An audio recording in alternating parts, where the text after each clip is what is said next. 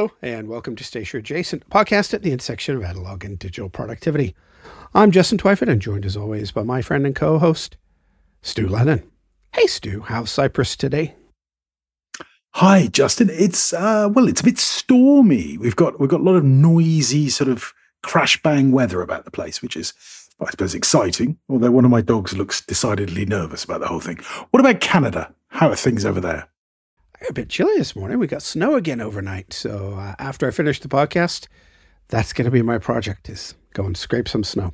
Yay. Fantastic. Well, that's a great way to start the day. You'll be refreshed, full of vim and vigor.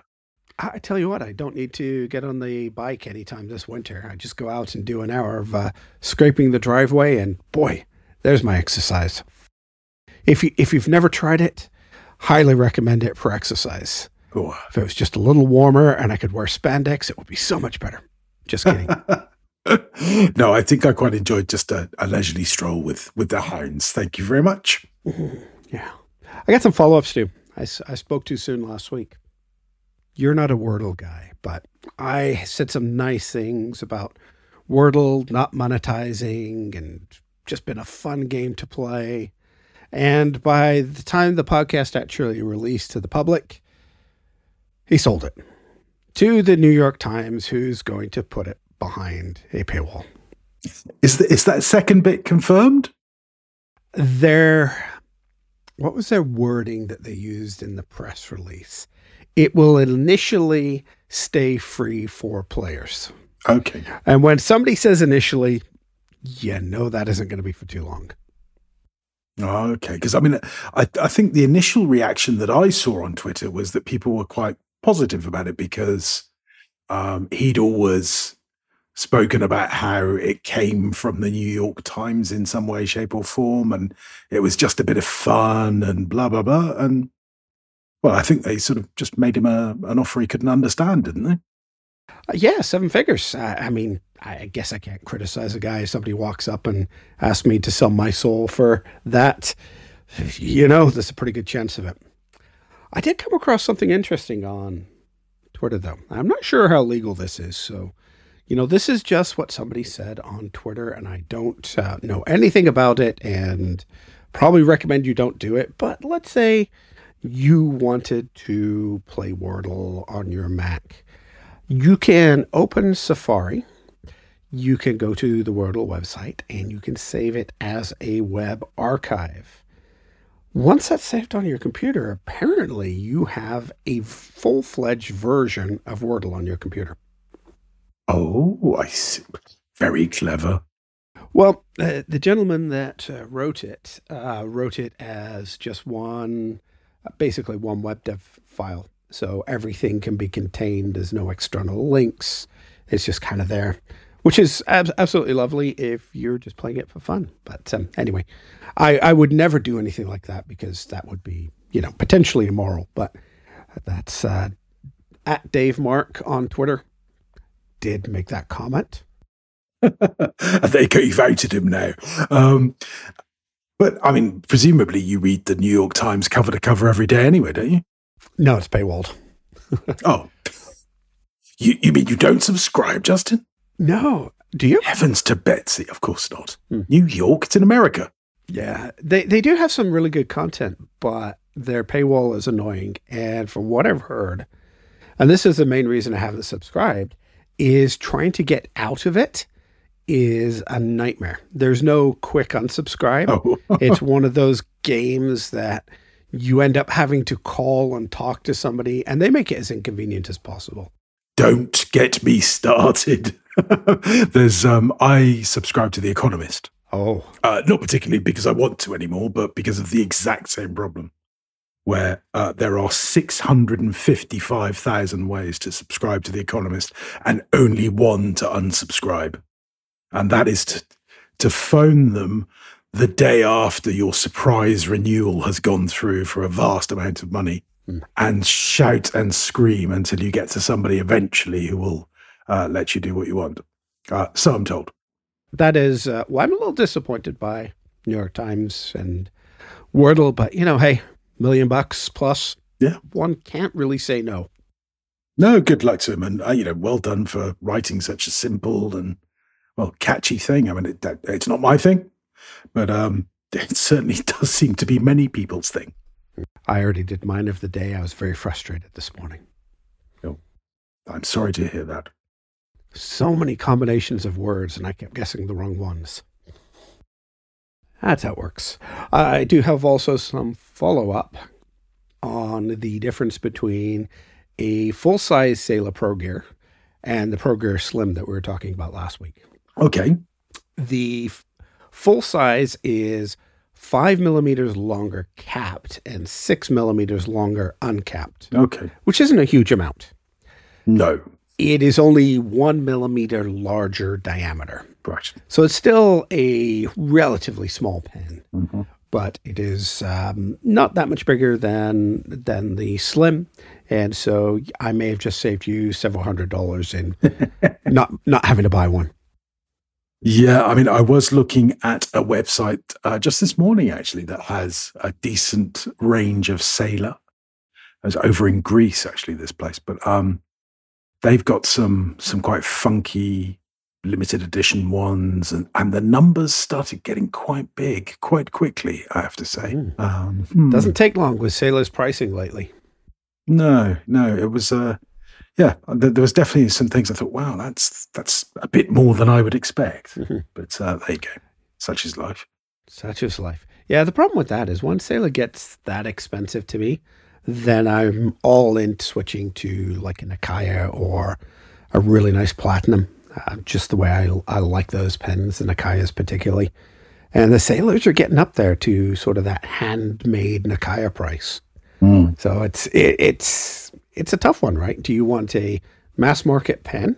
Yes, it might be a limited edition, but let's face it, it's just a funky colored plastic bolted together. Sure. Or do you want something that some elderly Japanese pen maker has been hand painting for 6 months, one coat at a time, to make perfect for, just a small premium extra?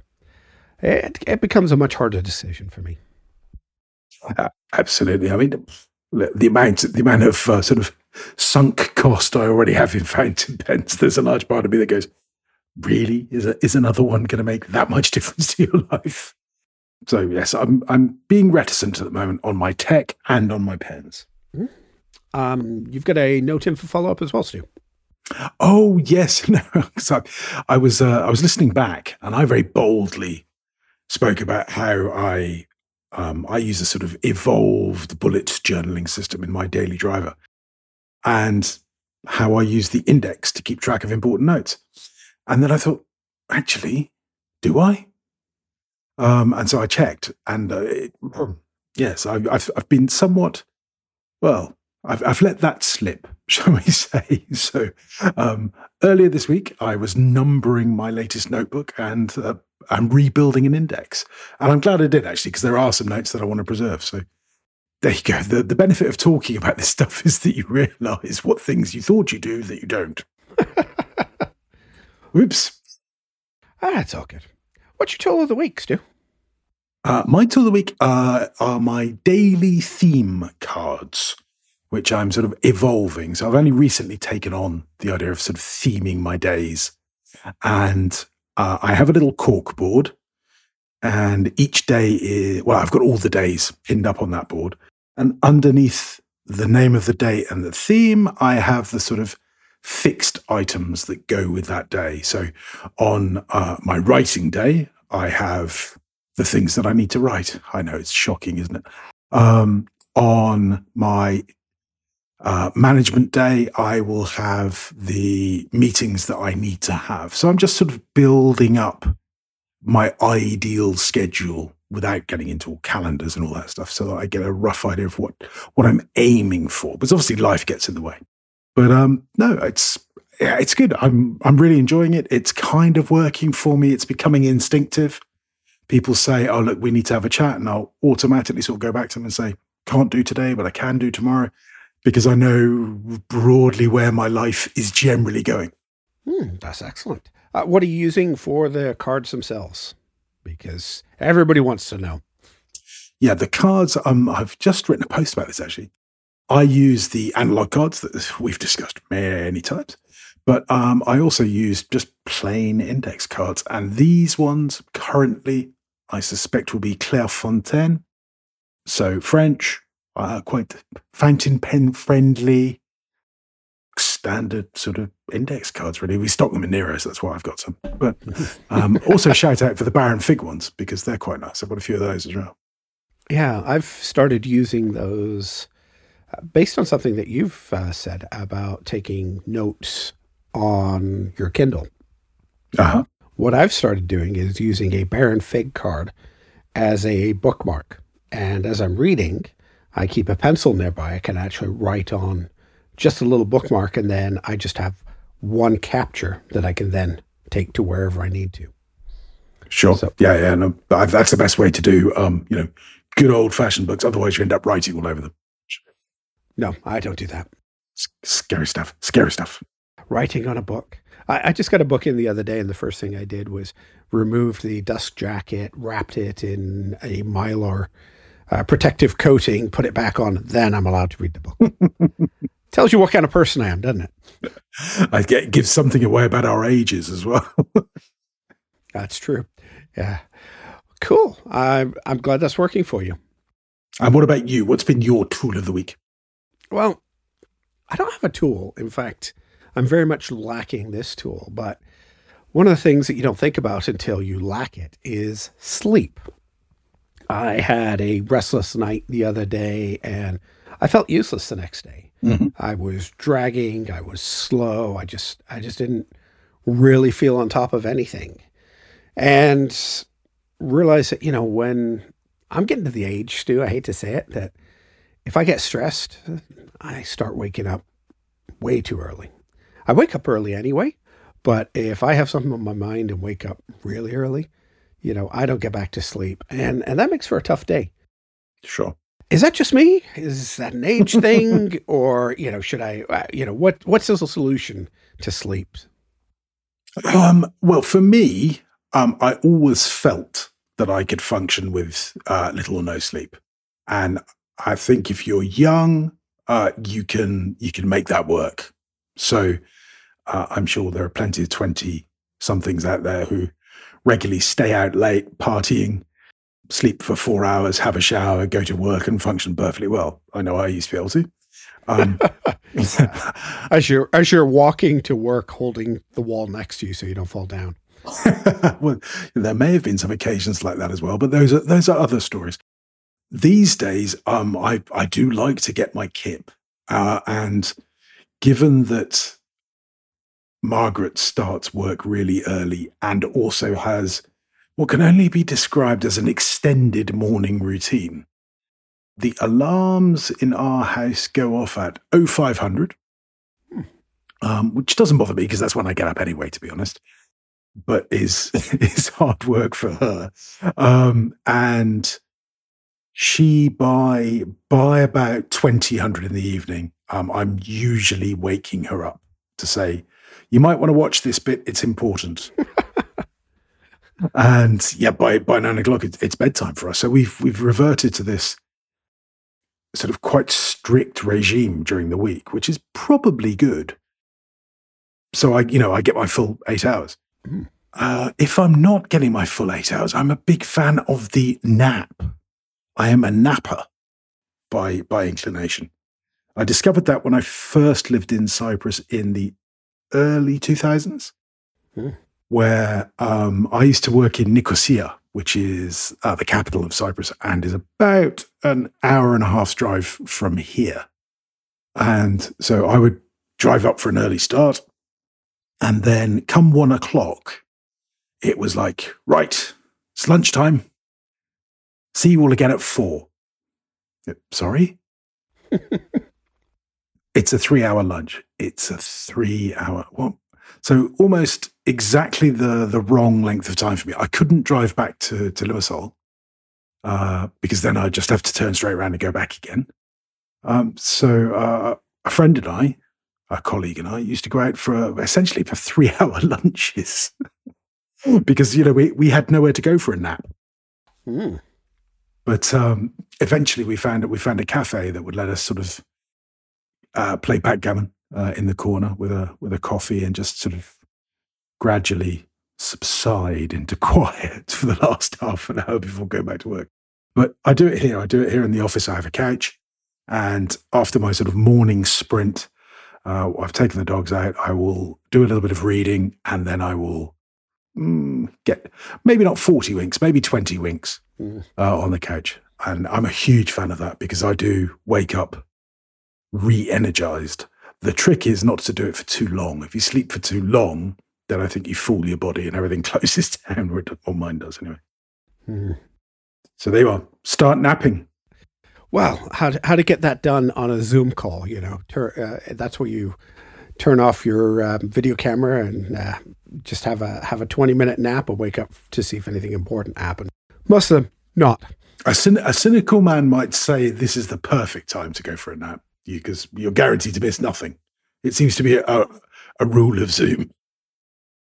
Well, that could be worse. It could be Teams. Yeah. Indeed. Teams, Zoom, but for smaller groups.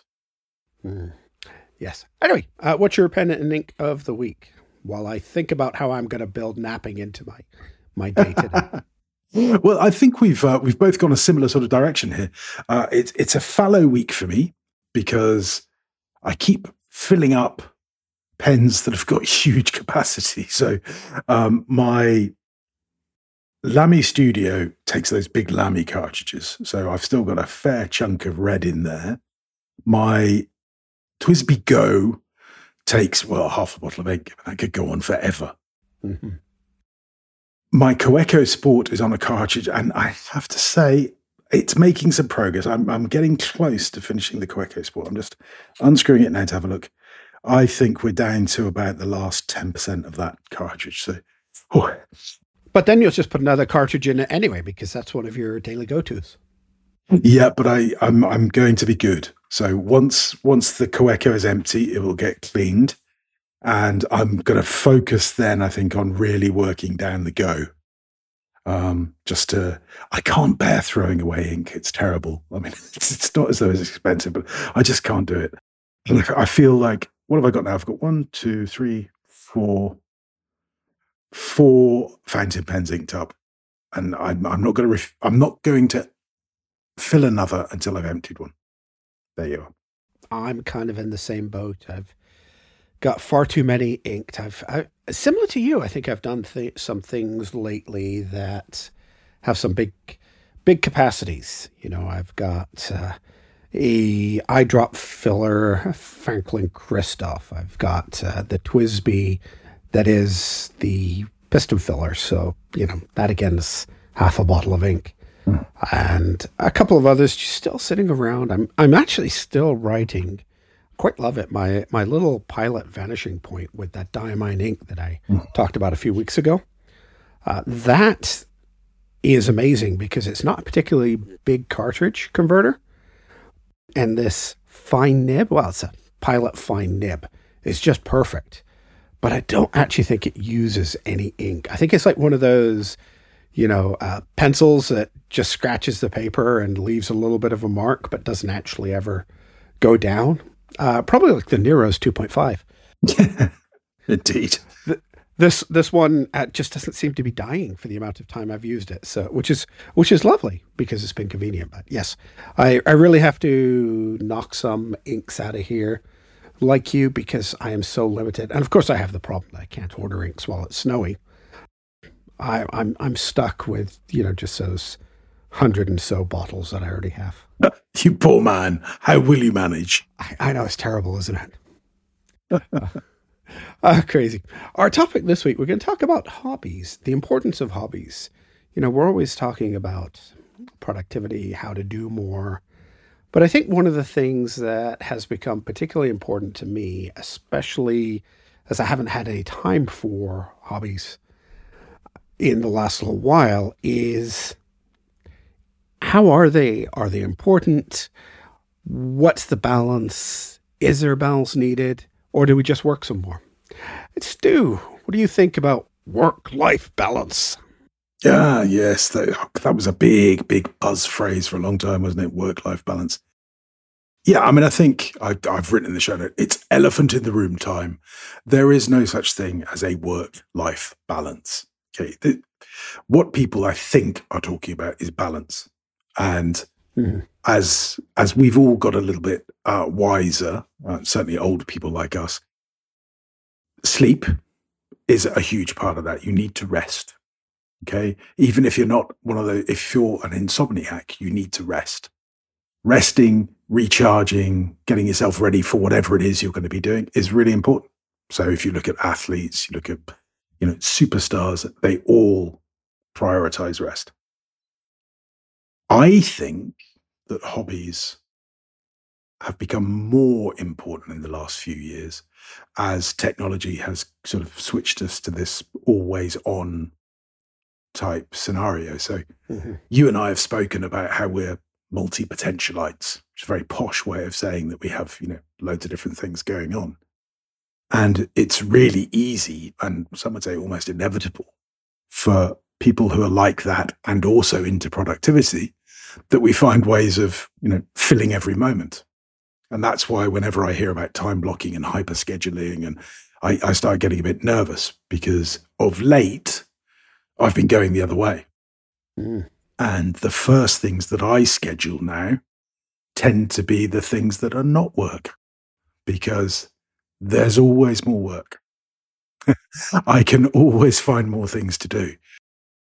But I've got to have that time for my brain to be doing something else, which for me, my hobbies are, fairly straightforward. I have a couple of dogs and I like nothing more than going out walking with them. So that's fairly straightforward and easy.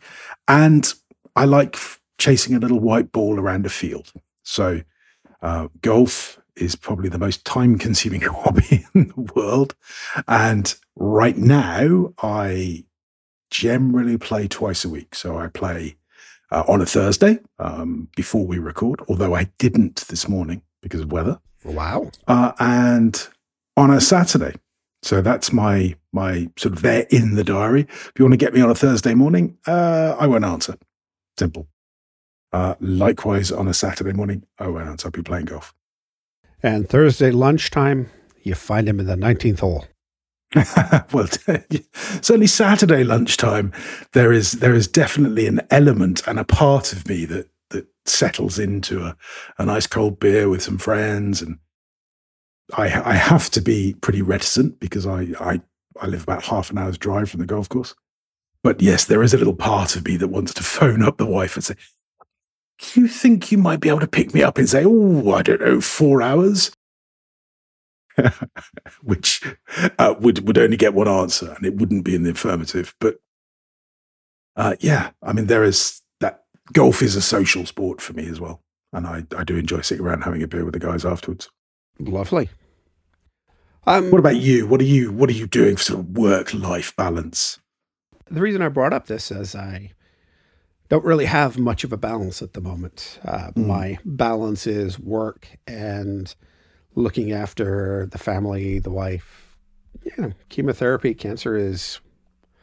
I'm trying to think of something that I won't have to beat. But it's not nice. Let's go there. Sure. Yeah. The move last year, settling in and then starting into chemotherapy has just really kicked all of my hobbies to the curb. And the reason I got thinking about this was a couple of weeks ago. So a couple of my hobbies, making music. I have a studio, which I haven't used. I set it up when I moved into the house, but I haven't had a lot of time for playing music. I also build model cars, which sounds like the weirdest thing that you did when you were a little kid. But I do it at a level where I travel around and compete. So it's quite high stakes.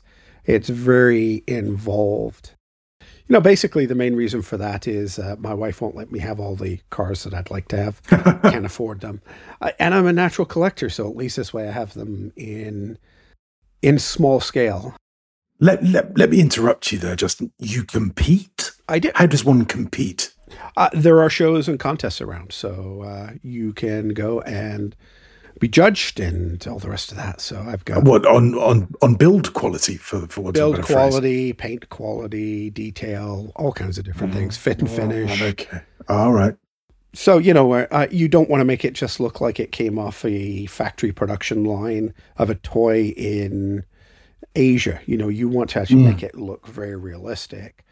Some of the stuff I like to build is weathered, so it looks like it's been out in the dirt. I like to build some race cars, so a racing car is never particularly clean after it's been raced. So little weird things like that I do.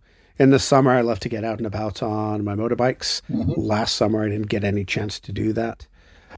But the reason I brought this up is when I moved up here, I have an extra room in the house for my model car building. It has a desk, and I bought myself a new spray booth. And this is a place where I can paint all kinds of nasty, stinky paints and have it suck up all the fumes and put it outside. If you have a wife in the house, like mine, this is extremely important to have something that vents. I finally got, a couple of weeks ago, round to setting this up, which is a lot more problematic than at my last house. My last house, I had an unfinished basement, so I had a spray booth in there that vented straight outside, and I didn't worry too much about it. Here, I'm in a spare bedroom, and so I had to make something that was very pretty. I've had to make something that deals with a whole lot of weather differences, so I had to create this vent system, a 4-inch hard duct system that I can put in and out of the window when I want to spray the paint. And so it vents outside and doesn't blow back in, doesn't get into the house, so that everybody's happy. This took a while for me to do. I've been in this house since September, and it was only in January that I got this all sorted out. And I've only spent a couple of hours on my bench, but the process of working on something that is so attention consuming, these are quite detailed things that you can imagine if I'm going around competing in them. Probably a bit like, going into a golf tournament, something where it's not just something that you do, but you're pushing yourself to a particular level. It takes a lot of focus. The change in focus was invigorating for me. Yeah. Just a couple of hours in this room, building something very, very simple. But I couldn't think about anything else. I had to focus on its eye-hand coordination. So you're thinking everything is on that task that you're doing. There's no room for your day-to-day stressors, and all the stuff that's going on in life kind of trickles away just for a couple of hours. And I remembered how much I enjoy that, how much I miss it, and how much my life in some ways has been out of balance because I haven't had anything that I could really do that took my mind off it. You watch TV, you read a book, your mind can wander very quickly. This is almost like a meditation app for your hands. Sure. And I'm sure that, your hobbies are a little like that as well, trying to control two dogs that want to go in different directions. Well, yes. You're not doing a whole lot of thinking about your day to day, but I was kind of curious. How do you feel about that? About having something that is so focusing and that gets your mind away from the other things that you have to do? As you said, there's always something to do. Finding that balance. Yeah, I think for me, discovering the internet has helped. Now, allow me to explain that a little bit. I famously said on the first episode of it, well, famously, that's a bit of a big word. To those that listen, I famously said in 1857 that the first podcast I ever heard, I was on. And it was that time, 2017, 2018, that I began to rediscover my sort of inner geek, my inner nerd, who that poor little fellow had been sort of suppressed through my I suppose we'll call them corporate days. I mean, there's quite a lot of drinking involved in those corporate days, but we'll call them corporate, where it didn't occur to me that that sort of hobby, like stationery, it was something that I could do. I was buy, sell, sell. Get your people to call my people, that sort of thing. And discovering communities like Pen Addict, Erasable, as you're talking about building model cars, my wife the other day was saying, "Oh, did you see somebody's Instagram post?" I said, "No, I didn't." And she showed it, and it was a typewriter. Mm-hmm. It's a typewriter made of Lego. Now, of course, my poor wife had no idea of the minefield she was walking into, because as a kid, I had enough Lego to build, I don't know, an alternative universe. I mean, I had thousands of sets. The first crimes I ever committed with a little friend of mine, I think we must have been, 8 or 9, is we were pinching money from our parents' purses to go out and buy illicit Lego. We were into Lego theft. And I went, oh, wow, that would be amazing. And I think she looked at me to see if I was being serious. I was like, no, buy me an adult Lego set. I would be well and truly into that. And you just saying that now has kind of reminded me that I need to press home that point, just in case she thinks that, I was kidding. Because I now have in my head that in April, which is my birthday, I will be receiving hopefully the typewriter set or a similar sort of adult Lego set. Because I don't really have any sort of wet weather, cold weather hobbies, which I've discovered this winter to a certain extent. Walking the dogs is and will remain, I'm sure, my favourite, certainly their favourite. But as you say, the idea of sort of locking yourself away a little bit and just having some time to be intensely focused on something that is different, something else. It does happen in golf. For me, I'll find myself, I suppose, in flow, if you like, where I don't quite know what I'm doing, but I just know it's going as it should. So I play a lot of bad golf, and occasionally I play some good golf. And when I'm playing good golf, it is transporting. It does take you away. It's all about coordination, I think. Getting all the things that need to be aligned.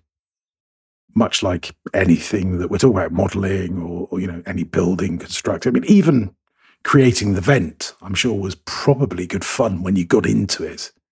The anticipation was probably not so much fun. That's about it. It was more hassle than I thought it was going to be. But yeah, I got a question for you though. When you were doing the corporate job back in the day, did you have a hobby there? Did you have drink. Any stress release? Drink. Okay. Yep. I drank way too much. I mean, when I'm thinking of my sort of 20s and 30s, certainly it would be maybe 2 nights a month that I didn't drink. Okay. Be something like that. I mean, a very strong drinking culture. And all of my social life really revolved around that. So, there would be rugby, but that would be with drink. And I include playing. That was also with drink, but that's another story again. Oh, that's my golfing. Well, yes, a lot of people do that. That's true. So yeah, I didn't really, during my corporate times, I didn't develop or maintain any hobbies at all. And I think that told, if you see what I mean. I think I know I was an unbalanced character. I'm not sure I'm balanced yet, but I'm getting better.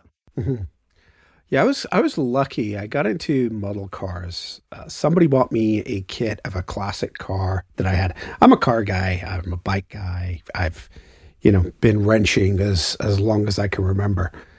And somebody had once bought me a kit of a model car of a vehicle that I owned, which on that side of the Atlantic isn't going to sound particularly impressive, but on this side, it was an old Austin Mini Cooper.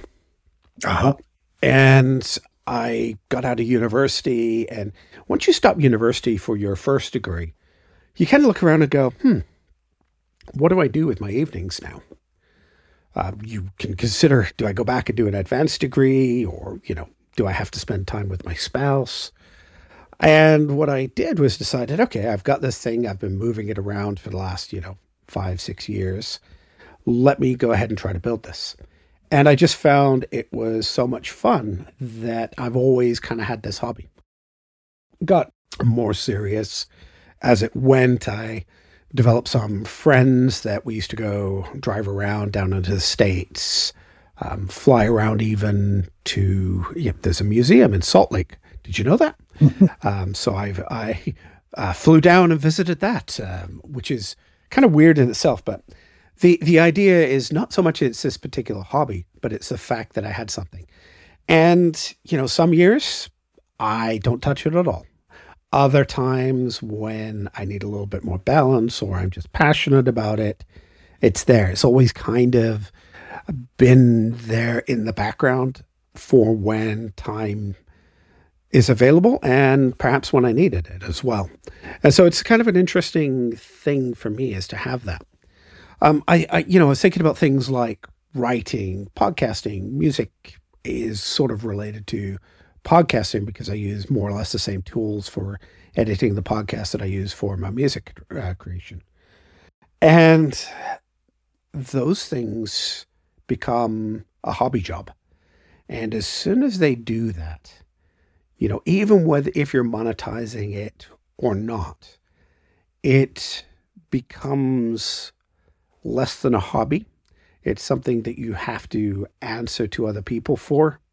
And I think one of the beauties of what I'm talking about as a hobby is it is something very personal, whether it's, you're doing the Wordle of the day, whether you're in a room doing something, whether you're chasing a little ball around, you're doing something solely for you that has no impact and no public accountability, I think might be a good word for it, to the rest of the world. Sure. As soon as you start writing and you start publishing a blog, that changes that dynamic of what you used to do for fun is now a public-facing activity. And very true. And all of a sudden that changes your relationship with it. Your thought process for what you're doing is no longer, I'm doing this because I'm passionate about it. It's now, I'm doing it because maybe I have a passion for it, but I have to produce this because I've sort of committed either to myself or to the readers or to the listeners, whatever that is, that we have to do that. How do you feel about the differences between hobbies switching over into side hustles? Yeah, I think you make a very good point. It struck me that where I play golf, for example, is it's a resort golf course. So a buggy, as in a little thing that you drive around, is mandatory because between the second green and the third tee is like a 2.5 kilometer drive or something. Oh, wow. Because you're going down through a ravine and up to the top of the ravine and, fine. So everybody plays golf in the buggies. There is, on the back 9, the possibility of walking because there are no ravines. All of the drama, if you like, is on the front line. So there are 2 tee times a day that are reserved that if you want to walk the back 9. And I frequently do that. And it's exactly what you say. I walk it alone and people look at me and go, you play golf alone? And I say, well, yes, if I can. I carry my bag. So it's literally in a bag that goes on my shoulder and I walk the golf course. I don't have a trolley or an electric truck. It's just a little bag with some bats in it and some balls. Sorry, clubs is the correct term. And I play them. And that to me is the purest form of golf. And it's exactly as you say, there's no accountability to it. Now, I may well have an amazing score. I might have a terrible score. I might hit the best shot I've ever hit. It doesn't matter. It's just me on my own, enjoying it for what it is. Yeah, the process of the activity is sort of the reward in itself. Sure. Whereas playing with, playing with friends or, as part of a group, there is the social aspect. There is interaction. A lot of golf is about character. So, um, you know, getting frustrated, but not allowing it to affect your behavior and make you a difficult person to play golf with, about being encouraging to others. But there's all sorts of different elements. And as you say, certainly for me, it becomes a performance to a certain extent. And I lose some of that purity. And that's the thing that you said that really struck me. And in terms of side hustles and Mike Hurley, the podcasting Don, as I believe a magazine called him a couple of years ago, he makes the point about keyboards that, he really got into his keyboards and he really doesn't want to make a podcast about them because every other hobby of his, he started making a podcast about it. And as you say, that just changes the dynamic. So I think wristwatches and clicky keyboards are his sort of hobbies that he keeps to himself. And I know he was planning on doing things like taking a wine course and all that sort of stuff, which I think is important. That's a sign of someone thinking about keeping those things separate. Mm-hmm. Because you're right, it does change the dynamic. I find sometimes I choose stationery and I think, oh, am I choosing this because I actually want to use this or because I can write a post about this for Nero's Notes? Is there a sort of, commercial aspect to wanting to use things that, I sell as well?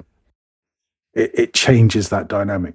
Sometimes for the better, mm-hmm. It makes you more focused, but I think quite often as well for the poorer. And one needs to be careful. You've given me food for thought today. Yeah, I hadn't realized just how important this was to me until I didn't have it.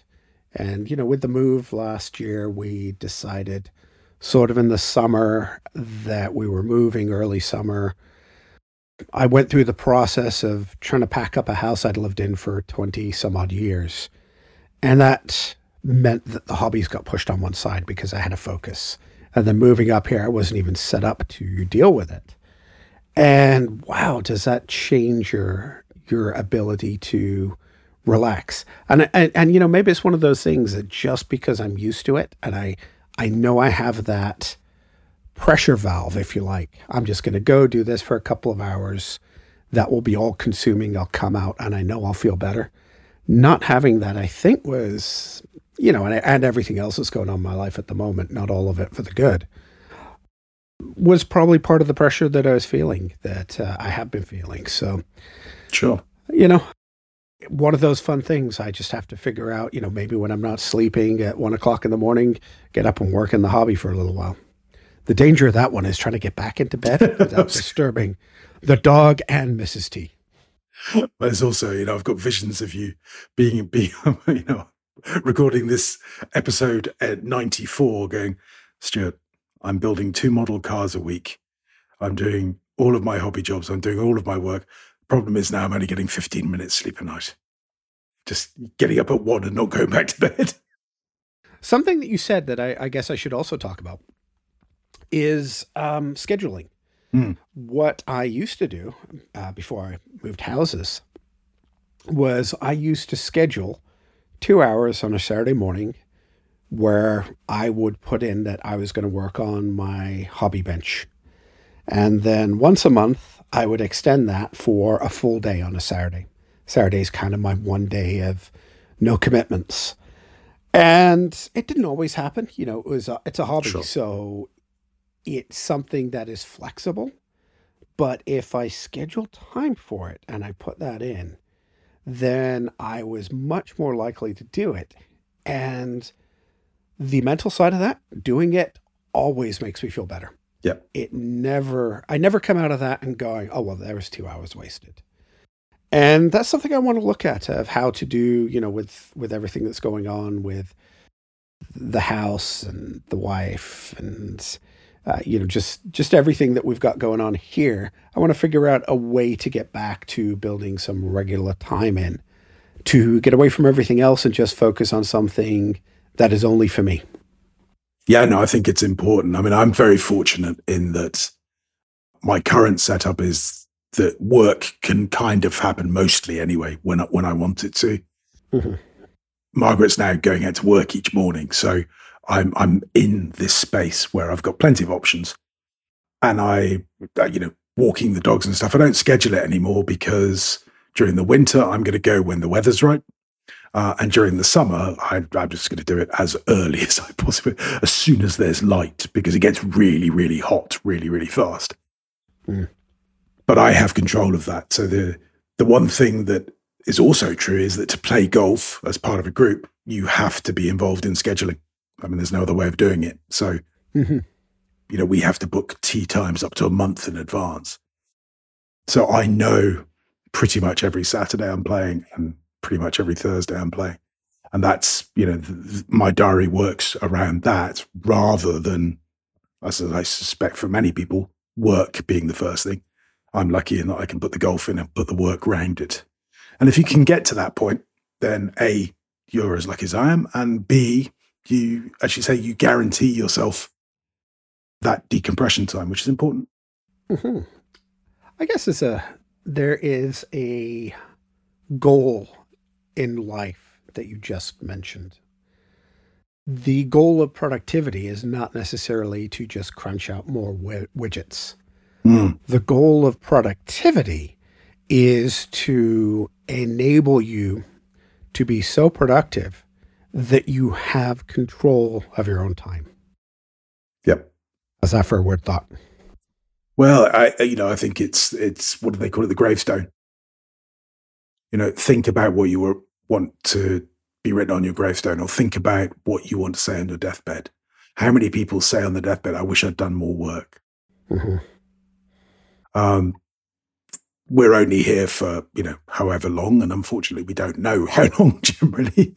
So that's what productivity is making it possible for you to spend your time on the things that you value the most. 4,000 weeks, right? Pretty much. But yeah, plenty of other people have come up with it as well. Stoicism, that's at the heart of that too. Memento mori. Mm-hmm. Cool. All right. Any takeaways from this discussion, Stu? It's again, we're becoming these boring old men, Justin. Everything that the boring old men and women told you in the past is true. It's a little bit of this, a little bit of that, balance, not too much of this.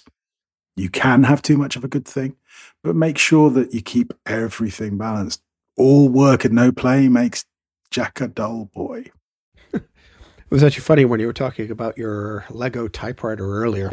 I was glancing over, I've got kind of a rack of typewriters that I've rebuilt, and thinking about, I should dig one of those out. And then, the one thing, if you're ever testing out a typewriter, is all work and no play makes Jack a dull boy. The Shining, it always comes back.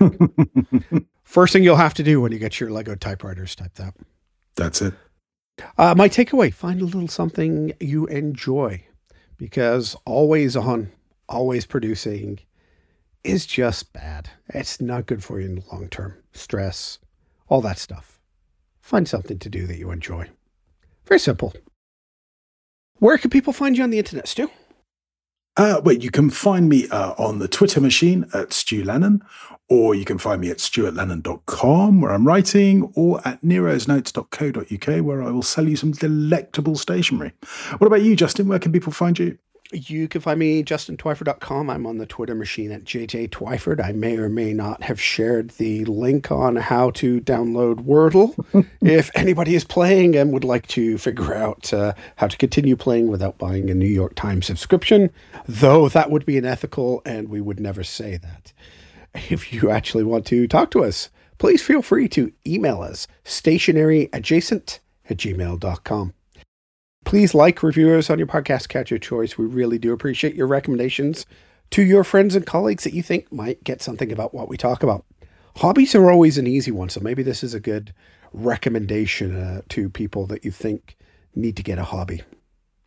Our next topic is going to be panic stations. I gotta get sound effects. What to do when all goes wrong. That's going to be a good one, I think. Until then, goodbye and stay productive. Yes, us.